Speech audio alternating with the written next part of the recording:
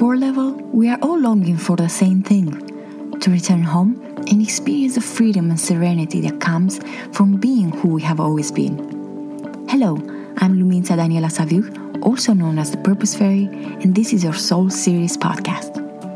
My intention is to inspire you to return to this breathtaking place the soul calls home, so that you can craft your life from a place of peace, love, and serenity. As a loyal podcast listener, I am offering the first chapter of my book, 15 Things You Should Give Up to Be Happy, an inspiring guide to discovering effortless joy. Just go to purposefairy.com and get your free copy today. It seems to me that everything they feed us in the media nowadays is infused with fear. Breaking news: do not eat this because it will make you sick. Do not drink that because it will poison you. Do not go there because they are terrorists. Do not talk to these people because they are your enemies. Do not do that because it's not good for your health. Do not leave your home because there are germs everywhere and you will get sick and die. Really? Is that how small and powerless we have become? That anything and everything has the power to crush and kill us? Is that how little we have come to think of ourselves? Fear, the most dangerous virus of them all. Did you know that fear kills faster than any other virus in this world? It kills your spirit, your will to live, your hopes, faith, dreams, health, energy and vitality, and your ability to love. Fear takes the life out of all that is good and pure in you, reducing you to the lowest plane a human being can be in, making you forget about all that was once valuable and important to you, and causing you to crawl through life like a worm. Yes, that's what fear does to you. It is terrifying. Fear kills more people than any other virus in this world. But they don't tell you that in their news. Is this the end of the world? I'm in Romania at the moment, and apparently, coronavirus has reached our country. I personally feel at peace, but I do know that there are many people who are afraid. They watch the news, and their fear grows more and more with each passing minute. This country and its people have been abused and mistreated for so long, and unfortunately, fear has become so deeply engraved in the collective consciousness that I can only imagine the amount of fear that is now present in people's hearts and homes. But then again, this is my reality, how I perceive things. If you ask somebody else, they might tell you the exact opposite.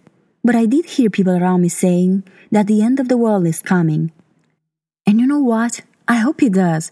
I hope the age of this fearful world will come to an end, and I hope the age of courage, faith, love, discernment and truth will take its place, because it has become quite ridiculous how fearful we have become and how little faith we now have in ourselves and in this Almighty God who gave life to all of us. Enough is enough. So many of us pretend to believe in God, source, or a higher power. But the irony is that this God of ours that was once almighty powerful has now become powerless in our eyes. God can no longer help us because all these giants that are present out there are way bigger than He is.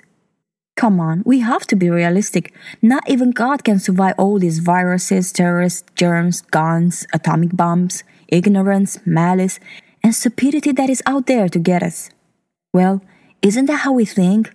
This is what we affirm every single moment of the day through our fearful thoughts, feelings, and behaviors.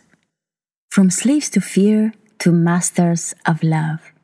My question is this: how long are we going to pretend that everything in this world is bigger and more powerful than we ourselves are?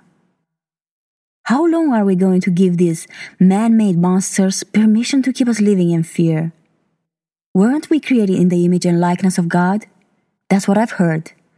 But if your God is now old, tired, and powerless, and you feel just the same, please tell me, and I will give you my God, the God of faith, courage, of love, unlimited power, and confidence. A God who is not separate from you, but one with you.